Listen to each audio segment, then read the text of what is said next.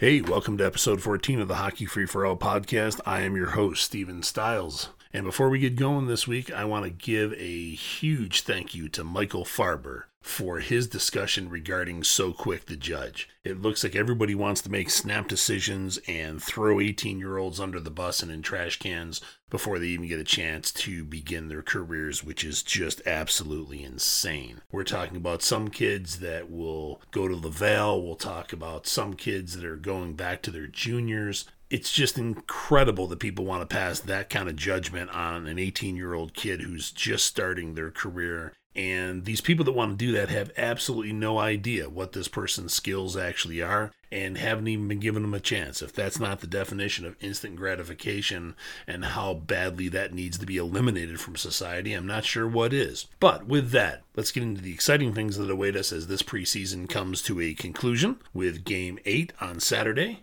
And the preseason has been interesting, to say the least, as the Canadiens are likely to go 0-8, which brings us into the regular season. So Martin St. Louis has been really giving the rookies a serious, real opportunity for once and for the first time in a long time as a coach, which has been absolutely great to see.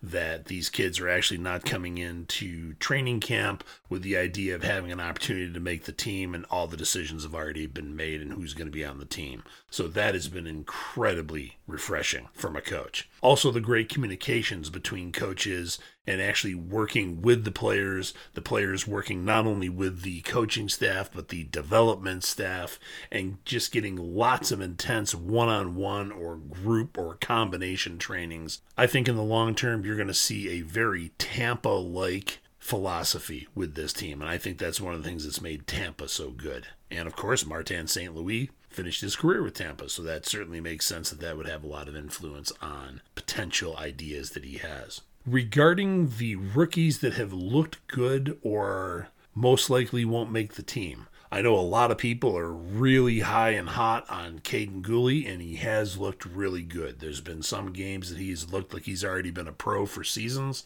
I believe that there's two players that are going to come out of the preseason and actually make the roster opening night moving forward.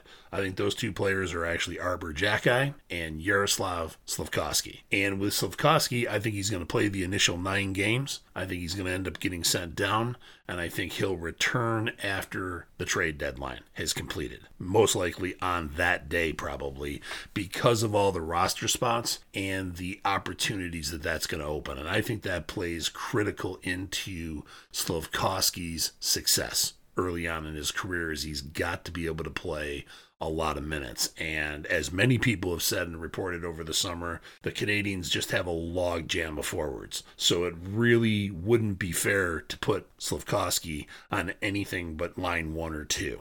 If you're not going to give him top 6 minutes, it's just detrimental to his career, and I would say he'd have a much better opportunity in Laval in the interim between the amount of players that exist now and the potential amount of players that could either be traded throughout the season or at the trade deadline. One of the great positions of flexibility for this season is going to be Montreal has 6 centers: Nick Suzuki, Kirby Dach, Sean Monahan, Christian Dvorak, Rem Pitlick, and Jake Evans. I personally see by the end of the year those 4 being Suzuki, Dach, Monahan, and Pitlick, to be honest with you. Monahan potentially could be amongst the players that are traded. We'll get back to that in a little bit. And if he is, then obviously Jake Evans would probably be the other center as well. But 4 centers with Suzuki, Dach, Monahan, and Pitlick, or Suzuki, Dach, Pitlick, and Evans, is still better than what Montreal had last year, and is better than a fair amount of teams in the league as far as depth. For those that like to have a theme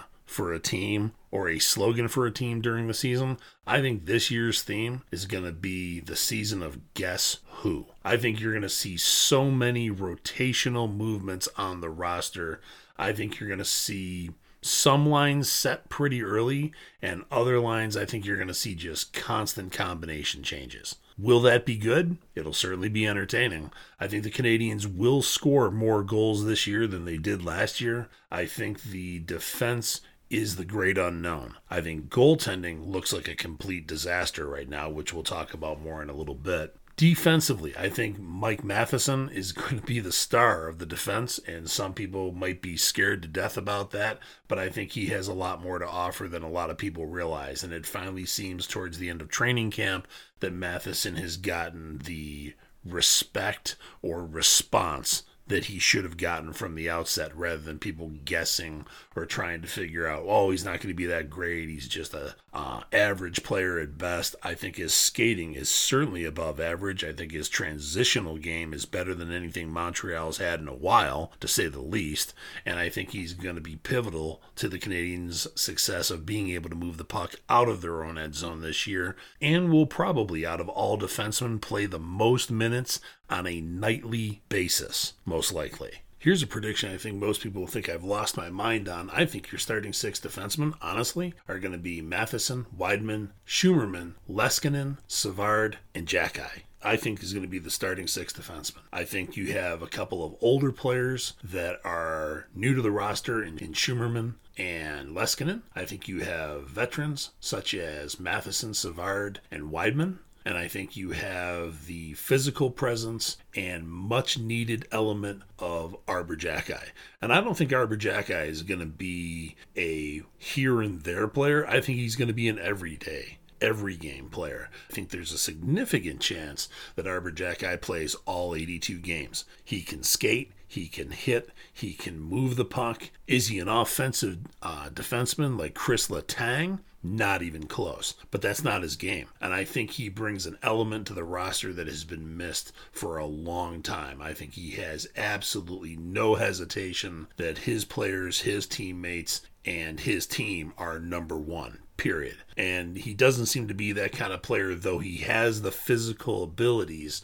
He doesn't seem to be that player that's going to take those stupid penalties and put the Canadiens in a power play deficit throughout games either. He doesn't look like he's going to be that kind of problematic player. I think he and, quite honestly, Michael Pezzetta are players that Montreal has missed for a long time on their rosters. You look at some of the best rosters of the 90s, 80s, and even some of the late 70s, they had those type of players. No, they were not the offensive whiz kids that other players were, but they had a very important role on the team. It doesn't mean they're going to be enforcers, but it means they're going to take care of business that's been neglected, which many people saw countless games of last year. Again, I'll bring up the Columbus game where Jeff Petrie kind of just basically blew off his goaltender and said, yeah, you got crashed, but you deal with it. Who cares? I don't. I think that type of attitude is a very much thing of the past on the Canadiens roster, and I, for one, am happy to see that. Now, regarding the positive stories of the year, I think Cole Caulfield is going to obliterate all the predictions that people are making. Anybody that's made a prediction of him scoring under 41 goals this year, I think, is completely underestimated his ability, giving him a full season with Martin St. Louis. The goal totals that I see for him are 41 on the low end, 46, and very possibly 50 or more. He will be Montreal's next 50 goal scorer, especially with St. Louis as his coach, who will allow him to play and develop to his skills and become the player that he can, which has not happened in Montreal for a long time, as coaches have tried to turn players into something that they're either not, or some version or vision that they have for them, rather than just utilizing their talents.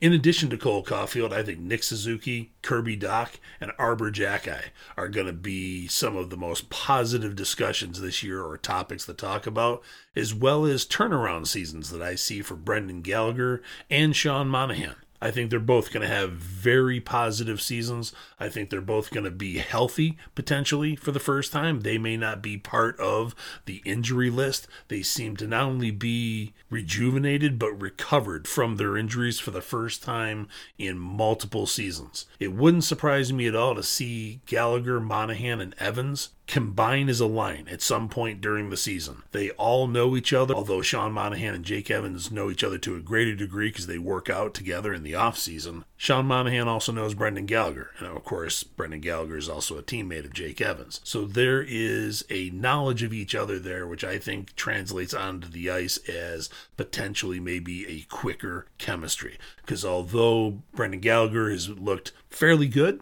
with Christian Dvorak and Evgeny Donatov, I think he'd look even better with Monahan and Evans as line mates. And as everybody knows, Brendan Gallagher has been searching for new line mates since Philip Deneau and Thomas Tatar were traded. Now, as great as those will be for positive stories, unfortunately, that also means that there's going to be some stories of negativity or not so positive. And I think the number one area of concern has got to be goaltending.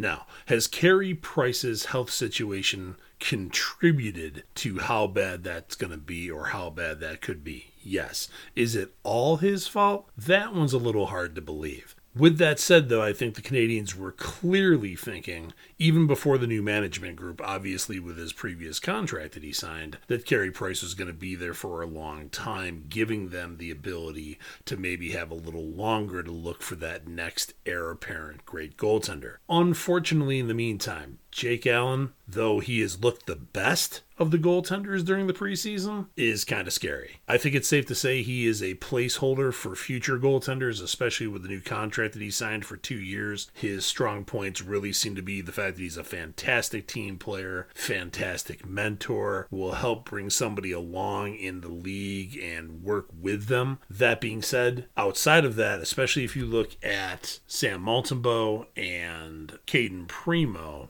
that would be a little bit more concerning. Neither one of which looks like they're ready to step into some type of heir apparent role, which means you have either the goaltenders that Montreal have drafted in the last 3 drafts and later rounds, or they have a lot of work to do in the 2023 draft, and maybe some of those later round, first round picks can be used on taking a chance on goaltenders, because there's certainly a couple of them to look at this year. There's certainly a couple of them I think that are going to be very good NHL goaltenders. I think they'll be diamond in the rough type goaltenders. Will they go high in the draft? Not like Carey Price did at number 5 overall in 2005, but I think they're going to be solid goaltenders. And I think they're going to be goaltenders that Montreal will be very, very fundamentally happy with and very much secure in moving forward with as they build the team. But goaltending has to be the primary area of concern or potential negativity for stories this year. Now, we mentioned the 6 centers that the Canadiens have. That leads us into the discussion as to what I think will be one of the most exciting things about this season is either a trade situation that occurs throughout the regular season or a mass exodus that occurs at the trade deadline. I think Montreal has probably a longer list of players to trade than just about any other team ever has. Not only this season, but in the history of the league, there are just that many players ready to be traded or that could be traded. Before we get to that, I think one of the other issues that will have to be closely watched this season is the condition of defenseman and now alternate captain Joel Edmondson. He looks to be headed for a very injury-riddled season as he's already out. If I recall right, he missed all but 25 games last season, and I don't even think he played that many. So that is not good, as he was being looked to as not only an assistant or alternate captain, but also as a mentor for a lot of the younger defensemen. So I think Montreal has an entirely new reason to very actively keep an eye on the waiver wire this year. I think Montreal's advantage of having exclusivity to that waiver wire through the month of November might just be very key, unless some of the younger players who get sent down after training camp have a phenomenal first 6 weeks in the AHL, but that's risky as obviously you're putting them in an NHL situation with bigger personnel, stronger personnel, and potentially risking injuries to them, which I'm sure the Canadiens, with all the decisions and improvements that they've made regarding player development, certainly would not want to see that happen. But back to the players, as far as being traded, that list is incredible. At the very minimal, I would have to say that list includes Jonathan Drouin, Mike Hoffman, Joel Armia, Evgeny Donatov, Paul Byron, and honestly, you could add Sean Monahan to that as well. But Sean Monahan, of the players in that group, is part of that group for a different reason. The rest of the players, excluding him for a moment, have just not panned out in Montreal. without going into a really long explanation, they just haven't worked out. That's their biggest issue. Monahan, on the other hand, could actually have a very productive season, productive enough that it could be more productive than all those other players combined, but he's also very expensive to retain. He's already sitting at $6.3 million. So if he was to have that kind of recovery season or career season or whatever somebody wants to call it, that could become very, very expensive. And being that they already need to sign Cole Caulfield and many others here in the near future, that's going to create a salary cap issue. What I'm really looking forward to regarding all those players getting traded is the assets that Montreal can acquire. I don't think any of those players that I mentioned are going to gain significant existing players or roster players from other teams. But I think Montreal can just continue to stockpile draft picks, which could allow them to combine lots of draft picks in a trade and move up in the draft. Could allow them to go off the board and pick players that could be wild cards and gems, could turn out to be properly ranked in rounds that they were and not thought of as highly. But I think it adds a lot of excitement to future Montreal drafts and potential players that they could get, which there's certainly a lot of room for as to fill in goaltending in particularly, which is always hard to draft and probably more difficult to analyze than any other position of players being drafted. I think that adds an element to drafts and just stockpiling of assets like no other team has ever had the opportunity to do. With that said, that brings up two other players that we haven't talked about yet, Josh Anderson and Christian Dvorak, which have to be some of the most interesting players if you're a coach, whether it be Martin St. Louis, Dominic Ducharme, whoever else has coached them. They are truly interesting players from the perspective of some nights they look like they are your number one players. You're like, wow, I am so glad we got these guys. Look at what they can do. And most nights, they're ghosts. Most nights you wonder where they are. They'll have a good game, and then for 4, 7, 10 or more games in a row, they are nowhere to be found. Nobody even notices them on the ice, which is absolutely bizarre. I think there's an opportunity for those two, potentially with Kirby Dach. Although Gallagher looked really good with Kirby Dach, I think there's a potential for Josh Anderson to be the right wing and Dvorak to be the left wing, which is one of the ways to take care of the logjam of 6 centers is move Dvorak to the wing. Now, a lot of people would say, but he's one of the better, if not your best defensive face-off percentage winning centers. Maybe, but he's also not consistent. And there's a chemistry between Dvorak and Anderson. And that may help Kirby Dach's development and allow his development to even be quicker than expected. So in addition to that, you also have now Josh Anderson, 6'3", 220 pounds plus. You also have Kirby Dach, 6'4", 212 pounds. You also have Christian Dvorak, 6 foot, 6'1", at 193, approaching 200 pounds. You have a good solid line there as well. So that might be the best utilization of those players up to the trade deadline as well, because I think those two players are the potentially two that could be moved that could land Montreal first round picks. The rest of them, I see a combination of second and third round picks and maybe even later round picks than that, depending on how they leverage the players and who they trade them to and what that team's need is and how bad that team needs them. I mean, is that team that they're trading them to need those exact skills? Is that team that they're being traded to injury riddled and they just need that player that badly? That can all work to the advantage of the team that's doing the trading because of the need or escalated need of the teams that they're talking to. This brings us to our final topic for episode 14 this week, and that is the complete mess that Hockey Canada is in. Wow, that is beyond comprehension. It really is. And although the interim board chairman has talked about how it would be absolutely fatal, basically, to dismantle the organization, I think that's exactly what it needs. It needs to be ripped down completely from the top and rebuilt. And I wouldn't mind seeing Wayne Gretzky, Mario Lemieux, somebody of that stature, somebody that means that to the game, that's been that pivotal to the sport, be the new head of Hockey Canada. because Canadian Tire, I think, is going to be one of the first ones to walk away. But I don't think that's going to be the only one by any stretch of the imagination. I think a lot more sponsors are about to bail out on that if something doesn't change radically and quickly. I don't see any other way to address this than just completely ripping apart the organization from the top down. And I'm sure there's a lot of people that wouldn't want to hear that are involved in Hockey Canada. But let's be honest, what's the most important here, and that is the players. That is the kids that have put their trust, the parents that have put their trust in the organization, and to say that that trust has been violated would be one of the greatest understatements. I think Aaron Ward has made countless valid points on this. I think he comes at this discussion from a perspective that most don't, and quite honestly, I think even Aaron Ward would have a position, if he wanted it, in this redesign and rebuilding of Hockey Canada. I think Aaron Ward has a perspective that honestly very, very other few people would on this. With that, thank you again for tuning into episode 14. I'm your host, Steven Stiles, and I cannot wait to come back with episode 15. And the regular season will have started at that point, and we have just an incredible amount of things to discuss this season, and truly one of the most interesting seasons to look forward to in decades.